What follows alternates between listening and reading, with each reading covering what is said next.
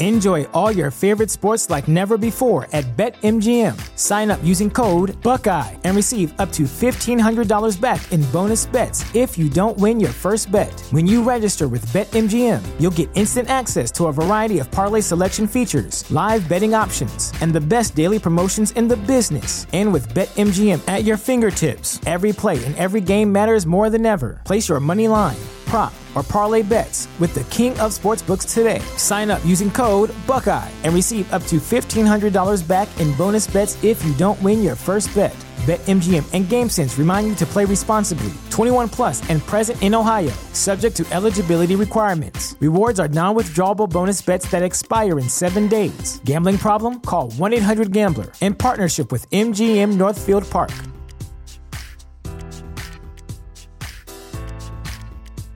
Save big on your Memorial Day barbecue, all in the Kroger app. Get 3-pound rolls of juicy 80% lean ground beef for $3.49 a pound with a digital coupon. Then get select varieties of flavorful Powerade, Body Armor Super Drink, or Arizona tea for 77 cents each, all with your card. Shop these deals at your local Kroger today, or tap the screen now to download the Kroger app to save big today. Kroger, fresh for everyone. Prices and product availability subject to change. Restrictions apply. See site for details. So if you only listen to one DeWindy City podcast in its entirety or for more than 5 seconds, let this be the one. Mallory Wegeman coming up here, and if you don't know who Mallory is, you would be like me about 2 weeks ago. Mallory was born March 26, 1989. She lived a fairly normal life until she was 18, and then she went in for a routine procedure because she was having some serious nerve pain, and she walked out, or did not walk out, and has a disability which turned her into a Paralympic swimmer. We'll let her tell the story coming up here, but multiple gold medals and just an incredible journey from becoming paralyzed at 18 to winning gold, to getting married, to planning on having a kid, to trying to pull off a gold coming up here in the Tokyo 2020 Olympics that are actually in 2021. If you want to be inspired, if you want to learn a lot, too, about diversity and inclusion in ways that we haven't thought about, that's been a huge topic the last however long now as we try to move society, if you will, forward. But a lot of times we think about that as gender, right, or race. This is a whole nother learning platform, if you will, of what it's like to be in a wheelchair and not be seen as a person, but actually as an object. She tells some extremely vulnerable stories coming up here, and the positive attitude, it's just so inspiring. It's really worth your time, I think. I loved talking to her and trying to take that fighting for every inch into my life as much as possible. So Mallory, coming on up here. But first, as always, we want to remind you that DeWindy City Podcast is brought to you and supported by our friends at Manscaped, the best in men's below-the-waist grooming. Manscaped has hooked me up with a bunch of tools from their Perfect Package 3.0 kit. I highly recommend you get one for yourself. It's got the greatest ball hair trimmer ever, the Lawnmower 3.0. It's a third-generation trimmer. It's got the cutting-edge ceramic blade. We need these things in life. It's a beautiful thing. They got the LED lights. You can actually see what's going on. Little precise shave, waterproof, so you can do it in the shower, which, of course, is much more easy on the cleanup. And again, 20% off, free shipping. Put in the code FANSIDED20 at manscaped.com. Comes to you, and then all of a sudden you're unlocking your confidence by using those right tools for the job with Manscaped. Once again, FANSIDED20 at manscaped.com. All right, let us get to Mallory Wegeman right now on the Windy City Podcast. Showtime. Mallory Wegeman goes in lane 2 for the USA, 32.01 to qualify. 3, Elliot can't hold up the speed of Young. Young in 3, Bloody Canard in 6, Bloody Canard is in the lead, but only just. Here comes Elliott. Elliott's been leading too late. Young's challenging, but in lane 2, Wegerman. Manu Wegerman coming through, 31.13. Oh, she left it late. She can't believe it herself. Mallory Wegerman. Elliott left it too late. She came good in the last 15. Vladi Canard leading all the way. Young was looking so good. A Paralympic record for Wegerman, of course. 31.13, well inside 31.51. Did you have any physical ailments as a child growing up? Anything that would lead you to believe that your life was going to change in 2008? No, I didn't. I joke that I lived kind of the pretty average life as a kid in the suburbs in the Twin Cities in Minnesota and baby of 3 girls. I was a swimmer and, loved just the water for all it was. And so I had no idea that what 2008 brought was going to come. And, I think that's true for most of us, though, when we have those sudden moments of impact that kind of change our lives. They kind of come out of left field, if you will, and we're kind of left to pick up the pieces and figure out what's next. You basically at the time thought I have a routine case of the shingles and I'm going to get better. And this is not going to be anything that I'll even think about a couple months from now, basically. Yeah. I got shingles senior year of high school. And then I did have some residual issues with it called post-herpetic neuralgia, which just caused really bad nerve pain at the end of the day.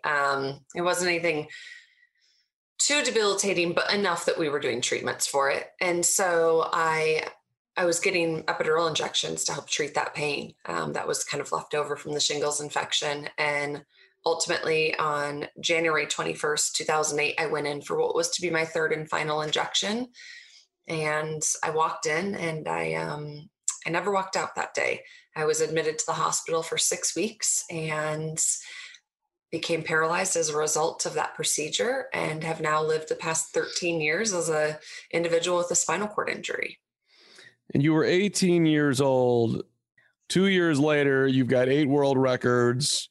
And 4 months later, you're getting back in the pool, which to me, talking to you today, that feels like the next day. Like, how do you move forward that fast? I mean, I'd be sitting there like, why did I go and get the last injection? Dad, who brought me here, right? If you hadn't done this, hospital, how did you get yourself to move forward?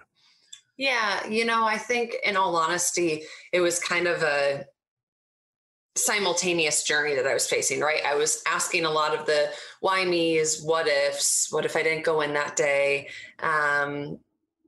But at the same time, I was trying to find a way to grieve and put my life back together as best as I knew how. And I was really, really, really fortunate to have 2 incredibly supportive parents. And, in all honesty, I was so fortunate that my dad was with me when my injury happened, because it gave me somebody to talk to who knew what I was going through, because he was in the room with me that day. And at the end of the day, getting in the water for me, I was still grieving. I mean, it was, April 8th, 2008. So 2.5 months after I was injured that I got back in. But it was also my way to look to the black line and start to piece my life back together and have control. And ultimately the black line is where I grieved. It's where I asked those very questions you just talked about. And that was the power of swimming for me. It was something to move me forward, meet me where I was at, and also bridge me to my past, because swimming was such a big part of my life before my injury. And I still wanted to be connected to that life because it was still a part of who I was. This is one of the ways, by the way, Mallory, that we're extremely different. I was called a landlubber as a kid. The concept of the black line and getting peace from that is so foreign to me. It's unbelievable. Were you an elite swimmer? I know you were the captain in high school, to be a gold medalist. I mean, were you on anywhere close to that path? No. I mean, to put in perspective, I didn't even make high school state when I was a high school swimmer. So I wasn't on like the D1 route. I wasn't on the D1 scholarship route. I honestly thought I was going to swim through high school, and I wanted to go away out of state to a kind of larger university to focus on journalism. I really wanted to I was looking at KU and Mizzou and their J schools. And so I did a gap year at home at a community college, just get some generals under my belt while I was just getting that final injection and doing some things.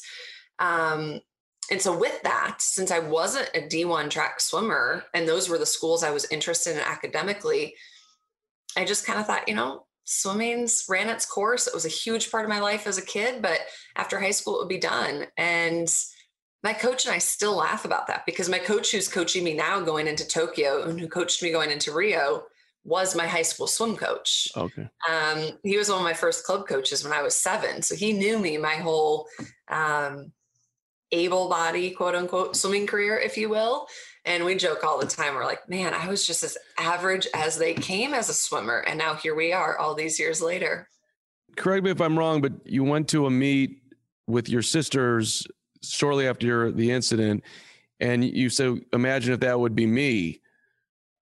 Where's that thought process coming from, that you just believed you were capable of doing it? Yeah. So I went to the 2008 Paralympic trials for Beijing for swimming. They're being held at the University of Minnesota the first weekend in April of 2008. I had just gotten out of the hospital about 5 weeks prior, and we knew nothing about the Paralympic movement. And so we saw a newspaper article, and we ended up going that night. And when my sister and I went to the pool, I was sitting next to her. We were kind of at the railing up in the stands looking over the pool deck. And for me, it was really the first time that I saw other people that I felt like I could see myself in. And when I saw that and I saw what they were doing in the pool, I was like, that's incredible. I mean, what if I could do that? And I don't know that I think it was just a knee-jerk comment that then my sisters kind of like held on to and reminded me of all these years of like, look how far you've come.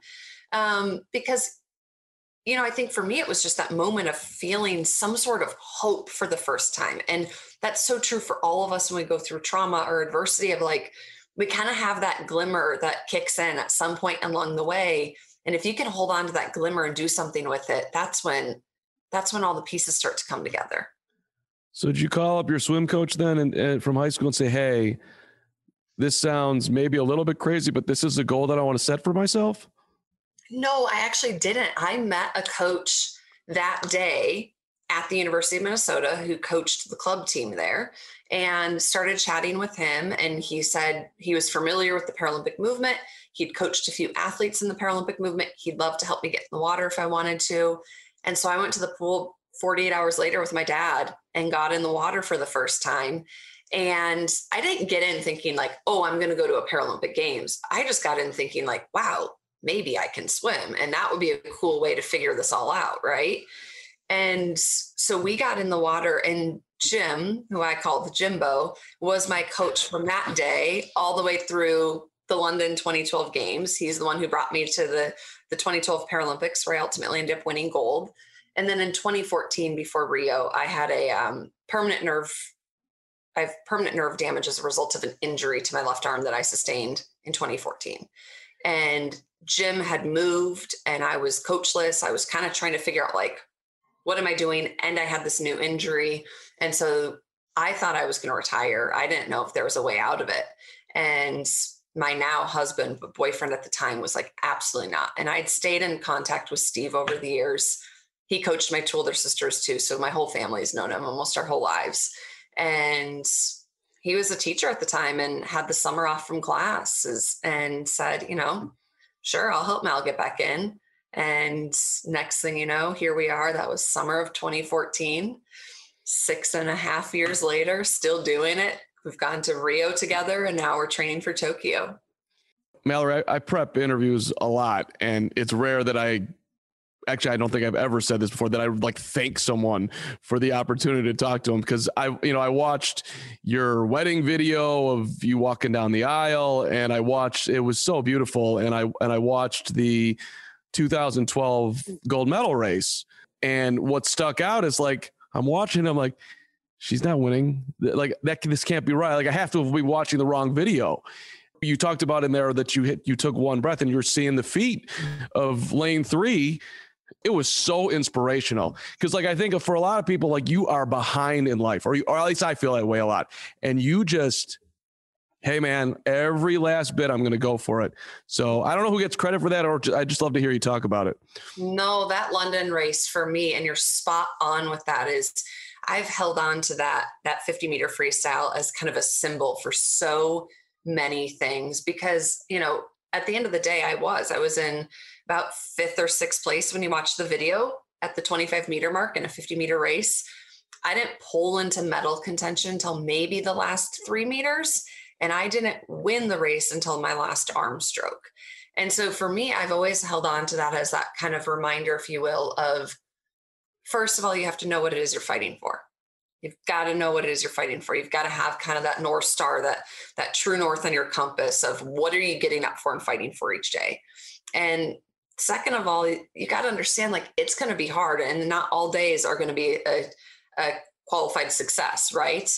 And you got to still choose to keep getting up and fighting. And so for me, that race is always kind of my go back to and my kind of mental catalog of moments in my life of, remember that one time I became a Paralympic champion in the final arm stroke of a race, as in never stop fighting for what you believe in until that race is over, because anything can happen. And that day I fought for every inch of that pool. And, you know, it was such a powerful moment for me to see my journey come full circle after being paralyzed 4.5 years prior. But it was also such a powerful reminder for me and such a strong kind of anchor point as I've moved forward in my life beyond the 2012 games. And even now, as I'm training for Tokyo, of just that reminder that, you know, not all wins are easy and graceful. Sometimes you're literally clawing your way the entire way. And usually those are the most gratifying because you know what it took to get there. How would you define, quote unquote, like what you're fighting for? Does that make sense? Yeah. You know, it's changed a little bit over the years, but it's kind of all stems from the same place. At that point in time, I was fighting to create a path forward for myself. I felt like after my paralysis, everywhere I looked, I didn't see myself represented. And I wanted to know what it was that I would be capable of doing in my life. And I couldn't look to, you know, I couldn't look to the TV screen and see representation of disability around me. I couldn't look to displays in stores. I couldn't look to ads. I couldn't look anywhere in my community and see that outside of sport at the Paralympic Games. And as time has passed since 2012, we're seeing more of that in our communities. And so for me now, at that time, it was me fighting to kind of start creating my path forward so I could get up kind of on my own 2 feet per se, I guess on my own 4 wheels. But now I would say that's transitioned. And now I'm fighting to pave a path for others. I really do think that we all have the power to make a difference and change the world in our corners. And I want to use my voice, my platform, my craft as an athlete and as a storyteller with our production studio to do what we can to make sure that our next generation doesn't have to ask those questions of what about me, and really pave the way.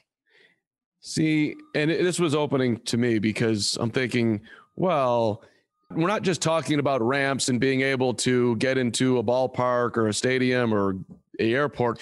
We're talking, like, as you just underlined, movies, TV ads. Like if you go back in time, you only saw white people in the movies, or if you was a person of color, they were the servant or whatever in many films. And this is like, so this is just opening up a whole nother thing here. Hey, and one of the things I read here about your book, Limitless, The Power of Hope and Resilience to Overcome Circumstance, 20% people in the USA have disabilities.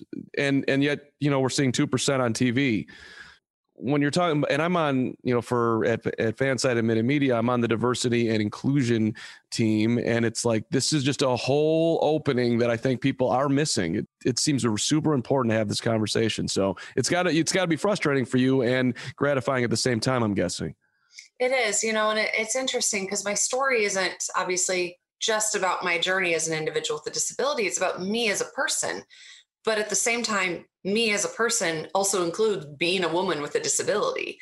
And, you know, it's not just about infrastructural access. It's about access to that kind of metaphorical table, if you will. And how do we create equality there? And not just equality, but true, like deep rooted inclusion. And I do think that's such a big part of this. And there's so many unconscious bias that are at play. And I have my own. I mean, I had plenty of them when I was first injured that I had to like rework how I thought about disability because I was ultimately now living with one.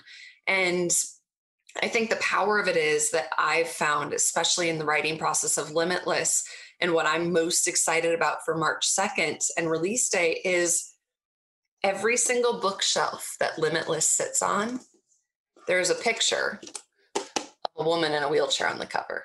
And yes, that person happens to be me. But at the end of the day, Target, Barnes & Noble, you name it, wherever this baby is sitting, you never know what young girl, boy, adult could wheel, walk, crutch, however they get about this world, buy and see representation. That's beautiful. And I think even just for everyone, as I'm reading about you, it's like, look, yes, okay, I have a visual disability. You can see that I'm in this wheelchair, but we all have them. And literally, I think anyone watching this, like, well, this is the X thing that I'm afraid of, that I'm not moving forward from. And there's some quote unquote disability, whether it's, you know, whatever, anxiety, depression, loss, whatever is something that you've been holding forever that you haven't quite processed, that we're all dealing with. So there's no difference. I mean, there's a difference, but it's the same battle, right? I mean, I think it's a beautiful thing to open up. It is. And it's so true. I mean, I look at disability, obviously, yes, there is part of my identity is an individual with a disability, but we all have those struggles, to your point. And it can be familial struggles. It could be a loved one that you're helping care for. It can be financial struggles. It can be emotional, mental, physical struggles. I mean, the list goes on and on, but the reality is that, like you said, the fundamental things that you kind of have to process and move through as a person, kind of in your heart of hearts, it's still all the same. I mean, grief is grief, no matter which way you slice it. And that's something we all intimately know. And ultimately, adversity, I mean, just look at this past year, everything our world has faced. We all know what it's like to have our lives uprooted and changed in the blink of an eye. I mean, for many of us, it felt like that in March in the US in 2020. And we're almost a year out from that.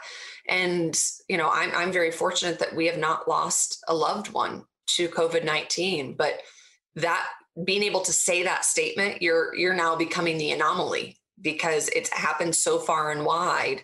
And I think that at the end of the day, what we've faced as a society, we all understand loss in a very different way now, and adversity. And we're all in the depths of like trying to figure out, how do we move forward? It's not moving on, it's moving forward, because what happened this year will always be a part of who we are. My paralysis will always be a part of who I am. And so I think there is some universality to that conversation. Yeah. And you can get in the weeds too of like, well, my disability is greater than your disability. Then you get into a whole victim thing. But, and I also want to say, like, what you have to deal with every day from a physical standpoint is way more challenging than myself. Let me ask you about fear and your relationship to it. 'Cause I always like fear, get away. It's actually a great guider. If you're afraid of something, like, that's probably exactly where you should be going. Making that phone call, getting in that pool, whatever it is. Like, you know, how did you, like, the terror of going forward for yourself? Like, how would you describe that journey? Yeah. Goodness, fear's a monster, isn't it? It is. We all have it. I mean, goodness gracious, like, we may not want to admit it to other people, but we all have it. And I think that for me, where I like really had to come at this crossroad with fear was pretty quickly after my injury, actually, when I did get back in the water. And I was terrified of the pool. I mean, I went in the pool for pool therapy in the hospital a handful of times, and I hated it. I cried through my sessions. Like, it was miserable because I couldn't feel over half my body. It didn't move the same way. And I finally said, I'll never go back to the water, because I didn't want to replace those years of memories that I had as a child and adolescent with this fear. And so when I got back in the water, it was against everything I said I would do. And ultimately, I mean, I was terrified that day when we went to the pool, but I realized in it that I had to find a way to lean into my fears, whether it was swimming, whether it was what my future would look like, whether it was my questions around relationships, all of these things. I had to find a way to lean in. Otherwise, those fears were literally going to become my paralyzing factor. Not the fact that I was paralyzed, but the fear I had around all the things that were associated with it and the what ifs for life moving forward. And so you're right. Like when you're afraid of something, that's generally exactly where you should be going. And it's hard, but at the same time, when we kind of allow ourselves to find comfort in the things that make us uncomfortable, which is usually what fear is, that's when we typically find the freedom that lies on the other side of it. And for me, that day getting in the pool quite literally probably saved my life. And that day getting in the pool allowed me to not only exist, but also learn how to actually live. And there's a big difference between being alive and living. And ultimately, I was 18. I just turned 19 years old after my injury. Like, I have so much life ahead of me. And I'm still scared of things. It's been 13 years. There's still days I'm afraid. My husband and I talk about having a family, and that's the next step after Tokyo. And it's like, what am I going to do once the baby learns how to crawl and I'm on 4 wheels and they keep getting away from me? Like, do I need to put the kid on a leash? I'm kidding. I won't put our kid on a leash. I probably shouldn't say that publicly. That is a joke. We got it. It's like, what do you do? And so there's a lot of things that you learn as you go, like any other parent. And that's what I keep telling myself. And it's just those moments of like, whether they're small or big, goodness, we all have them. We got to be a little bit more gentle on ourselves. It's not possible to live a life without fear. Otherwise, we wouldn't be being honest with ourselves. Yeah. I don't think it's never going away, and that's cool. I mean, or at least I'm trying to get to the point where I think it's cool. So I'll say it here. Yeah. Before we get to Tokyo, how'd you meet your husband? Can you give us a little love story today? Yes. Okay. So my husband and I love our love story. I'm biased. I think doesn't everybody love their love story with their spouse? So we met through work. But I call it straight up serendipity, because our worlds kind of collided a few times without either one of us knowing it. He was actually sitting behind my mom and dad when I won my ESPY. They were up, the ESPYs kind of like up in the balcony area, and he was sitting up behind them. And so he met my parents that night. We hadn't met. We didn't meet till months later. We never put two and two together until like we actually kind of met in person. And we worked together for a year and a half and just became super close friends through that process. And then ultimately fell in love. And we got engaged in 2015 and married in 2016. And now we own the business together. And so what started out as us working together turned into us falling in love, getting married, and going into owning the company together, which is, I love it because it's so much of who we are, but it's also really funny because when you look back, we knew each other for so long before we dated, and there was like no thought in our mind of romance there. I mean, like we were friends, but that wasn't, and I think our worlds, I always say, kept throwing us together. I mean, they literally kept colliding, and I feel like there was a little bit of serendipity and a little bit of fate of maybe a bigger being knowing that we were meant to be. And here we are. I love it. Thanks for sharing. And those are my favorites. Like you know each other in a non-dating way. I think that's the perfect way to go about it. I want to hit just belonging before we get to Tokyo. Yeah. So this is another area where no matter your circumstance, when you walk into a room, like, you know, for someone in my circumstance, if I'm going out to cover athletes and okay, now I'm in this NBA locker room and there's LeBron James and I'm going to go ask him a question. Do I belong in this place? You know, there's Stephen A. Smith and he's the biggest media guy. Can I ask the same question that this guy's going to ask? And the heart's pounding. And you're talking about, I'm hearing you saying like, I'm in a mall, I'm looking around and I don't see me. But yet you have to feel like, even if I don't see me on some level, you got to feel like, hey, I belong here just like anybody else. But you also want, can I have some level of conversation or just feel some comfort there? Like what has that been for you? Yeah. You know, belonging, goodness, it's that was a tough battle for me after my injury. And I think I learned early on, and I talk about this in Limitless, of just that my first time out of the walls of the hospital and when I went to the mall, and it was weird because I felt overexposed, but at the same time, I felt like no one actually saw me. It's like they recognized that I was there, but they didn't actually see me. And I think that's the hardest part, especially with my wheelchair at times, is it's as if when you move about the world in a wheelchair, you aren't a person anymore, you're an object. And that becomes really challenging at times. And I struggled with that early on. And, you know, I think as time has gone, it's confidence.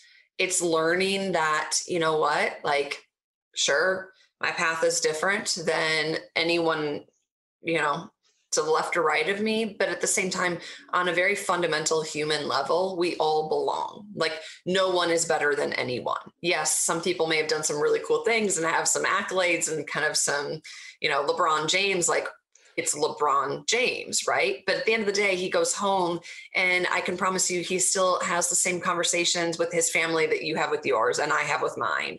And people are just people. Like, we are all just fundamentally equal in the fact that we're human, and we all have struggles, and we all have adversity, and we all have heartbreak, and we all have joy, and we all have success. It's just in perspective to what that looks like in our lives. And so I started trying to like remind myself of that. And ultimately, I think that sense of belonging starts with the work inside. And it wasn't something I could do to make society make me feel like I belonged. I had to make myself feel like I belonged. And that comes in, I really do believe in just honoring your journey for what it is and not getting lost in this game of comparison or this game of being what you think you're supposed to be and how society thinks you should be. And I talk a lot about it throughout the book, but one of the biggest things that I learned in the first few years of my injury is other people's perceptions of who you are and what you're capable of are not a reflection of who you are and what you are capable of. They are purely a reflection of their own insecurities. And that realization was like the spark that went off for me of, wow, because I mean, I still get comments like in the grocery store. I've had people like come up to me and tell me how miserable it must be to live life like that and hand motion to my body in my wheelchair, just as I'm like in the produce section grabbing limes. And it's like, what? I mean, have a nice day. Like, what do you say? And so I think there's an element of you need to be really sure of who you are. And when you're sure of who you are, there's a difference between confidence and ego. When you have confidence that stems from honoring your truth, your journey, what you're capable of, who you are as a person, that's when those moments become a little less intimidating. And you know, no matter where you go, you belong. Every one of those moments, though, I would imagine you're going to have feelings. Here's some anger. I want to throw this freaking lime at you. And then there's underneath that, you're going to have some hurt. Like, hey, man, I am no freaking different than you. And I think you're 1,000% on that. It's an inside job, but there's a lot that you've got to, I think you're probably constantly processing all the time. Yeah, no. And it's the realization too, that I found in this, words matter. How we say things and the words we use, those minor tweaks, they not only matter to the people we're saying them to, but they matter to how we hear ourselves and then how we perceive ourselves. Like, I'm very adamant. I live life with a disability, or I live with a spinal cord injury. I'm not suffering from a spinal cord injury. I didn't suffer a paralysis. I'm living with it. And like, those are little things that honestly, it wasn't until recent years that I realized how much weight that carried and how much it allowed me to find a way to respectfully kind of have my voice. And like I said, honor my journey for what it is. And the other day I had a gentleman who just very, kindly said, what happened? And, early on, like that kind of startled me, but now it's at the point where it's like, I'm soon literally an open book with Limitless. So I just need to be okay with it. And he said, sorry. And he was like his face just dropped. He was like, I'm so sorry. I said, no, it's okay. I said, I'm living an incredible life. I've done so much more on 4 wheels than I ever did on 2 feet. It's okay. He didn't know what to say, but I think it's finding the way to also, and I wasn't saying it in a way like, how dare you say you're sorry, but just in a reminder, like, you don't need to look at me or others that maybe look a little different with pity. Like, most of us are doing pretty darn good and we're happy. And sometimes we're maybe even more kind of as an entirety whole and healed than others. Like, just because you got 4 wheels doesn't mean our life is in shambles. Right. I've been given, not by choice, but an opportunity, there's a word, to process things that I never thought that I would. And lo and behold, I've come out on the other side and I'm even stronger than I thought I was. So, yeah. And I talk to people who, one person who I respect to the end of the earth, and she's had cancer for 5 years. And she'll call cancer a gift, like in one weird way, like of how she's, changed how she's lived her life. All right, let's talk Tokyo. If you had to wait a year, you're striving for this for so long, and like, okay. And you still, it's like, are we doing this? Are we not doing this? Like the huge challenges to keep yourself focused, I'm guessing. It is. And, it's interesting because like when I look at kind of my athletic journey as a whole, the first 4 years of it were marked by like, if I blinked, I broke a record. I literally got to the point in my career going into London where I touched water, I broke a record. And it was just like every time. And so it was just marked by success, success, success. And then in 2014, when my arm injury happened, I was out of the pool for a year. We didn't know if I'd make it to Rio. I was fighting back from an injury that we, throughout it, found out it wasn't going to get better. It was permanent. And so there was no recovery. I just had to learn how to deal with it and make the best out of it and adapt again. We made it to Rio. I swam incredible. I still call it probably the most successful games of my career, yet I didn't even medal because of the fight that it took to get there and what I accomplished there. And then I came home from Rio ready to go for Tokyo, and I got pulled out of the sport for 2 years because I had to have 2 pretty major surgeries on my left arm to do some work as it was progressing. And so like the fight to get to Tokyo has probably been a fight I've been on since I left London. So by the time we get there in 2021, this coming summer, it's going to be a 9-year fight. And I joke, I'm like, that either means I'm persistent as all heck, or I'm just a little bit crazy. I'm not sure which one. I'm sure it's probably a little bit of a combo of both. But Tokyo, what happened this year, first of all, was completely the right thing to do in postponing the games because of what our world was facing. It had to happen. And I'm so happy that the movement did the right thing. In terms of the journey going in as an athlete, it's been challenging. I count myself as extremely fortunate, like I said earlier, I have a roof over my head. My loved ones are still here and with us. We've all stayed safe and healthy during this time.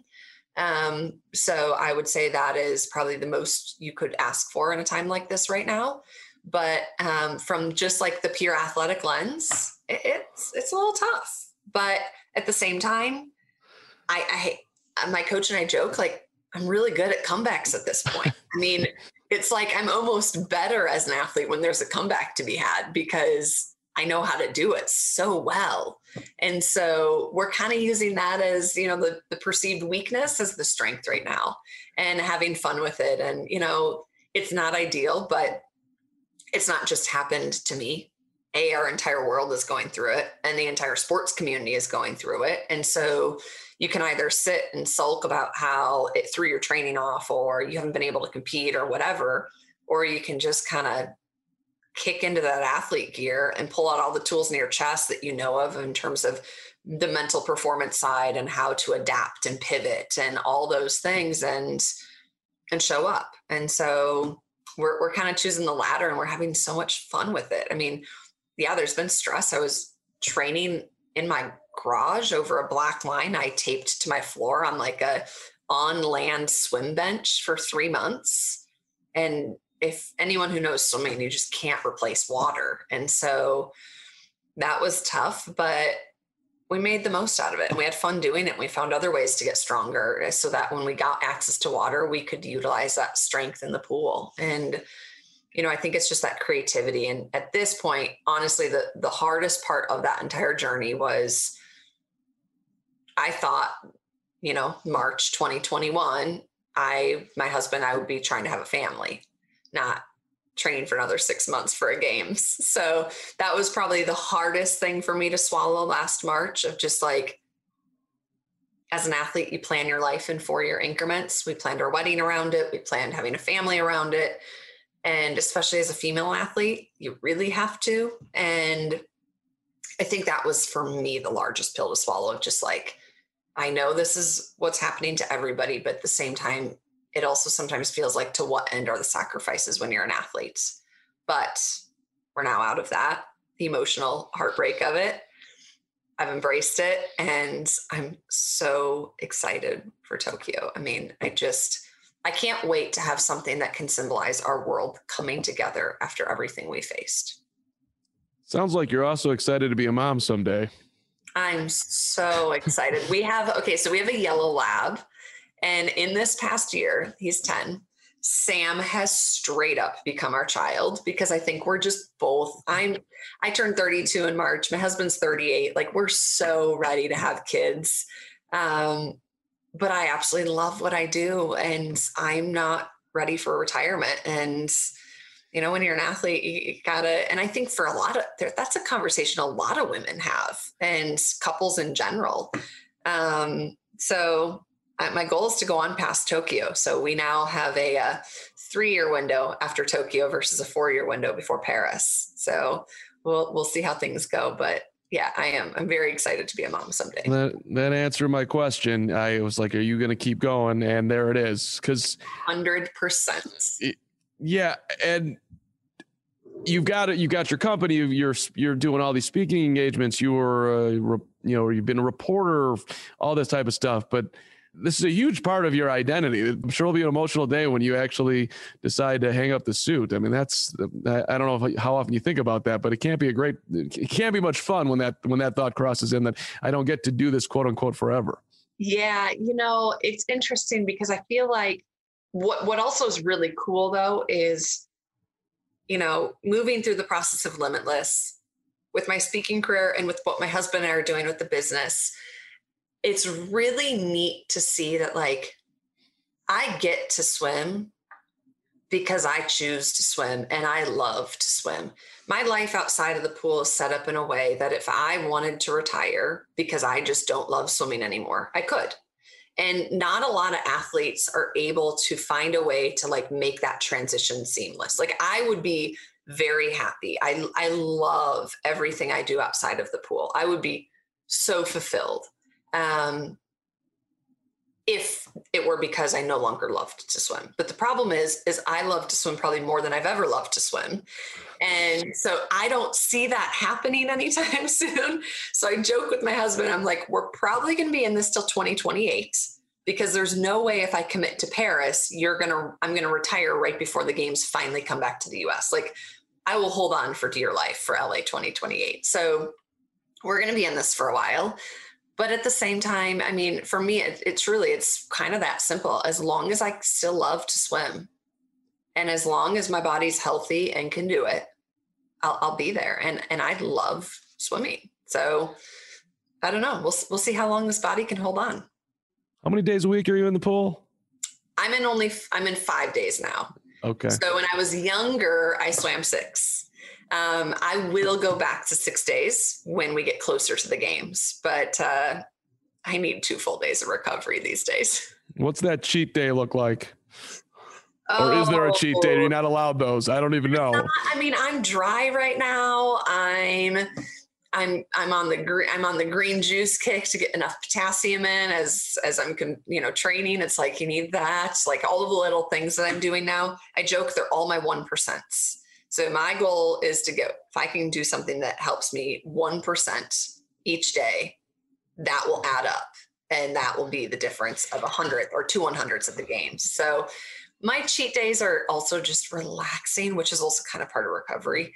And honestly, the nutrition side, I just need calories right now. I mean, during the week, I need to make sure I'm getting the right ones to fuel me for training. But I also am we're 6 months out and I'm already leaning up for the games. And it's like, okay, so now I actually keep weight on.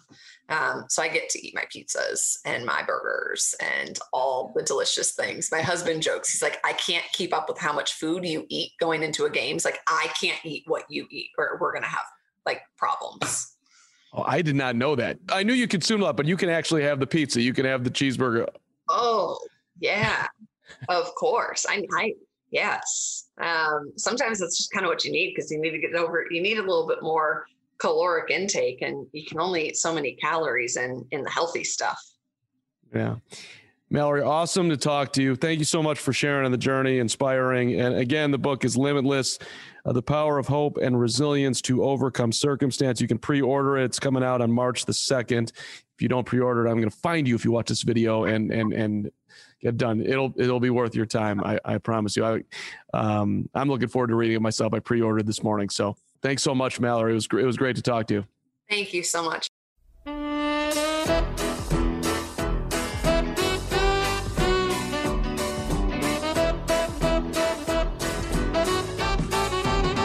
The fight to get to Tokyo has probably been a fight I've been on since I left London. So by the time we get there in 2021, this coming summer, it's going to be a 9-year fight. This program was recorded on tape for a live audience. It's really neat to see that, like, I get to swim because I choose to swim and I love to swim.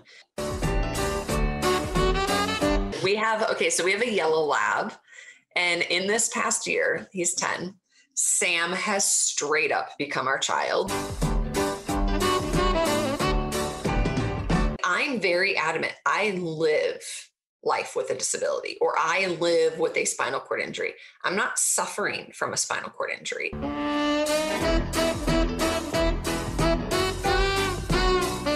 At the end of the day, I was in about 5th or 6th place when you watch the video at the 25-meter mark in a 50-meter race. I didn't pull into medal contention until maybe the last 3 meters, and I didn't win the race until my last arm stroke.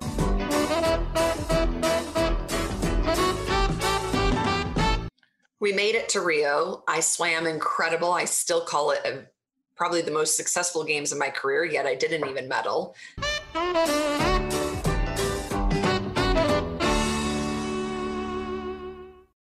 This is the story of the one. As a maintenance engineer, he hears things differently. To the untrained ear, everything on his shop floor might sound fine, but he can hear gears grinding or a belt slipping. So he steps in to fix the problem at hand before it gets out of hand. And he knows Grainger's got the right product he needs to get the job done, which is music to his ears. Call, click Grainger.com, or just stop by. Grainger, for the ones who get it done.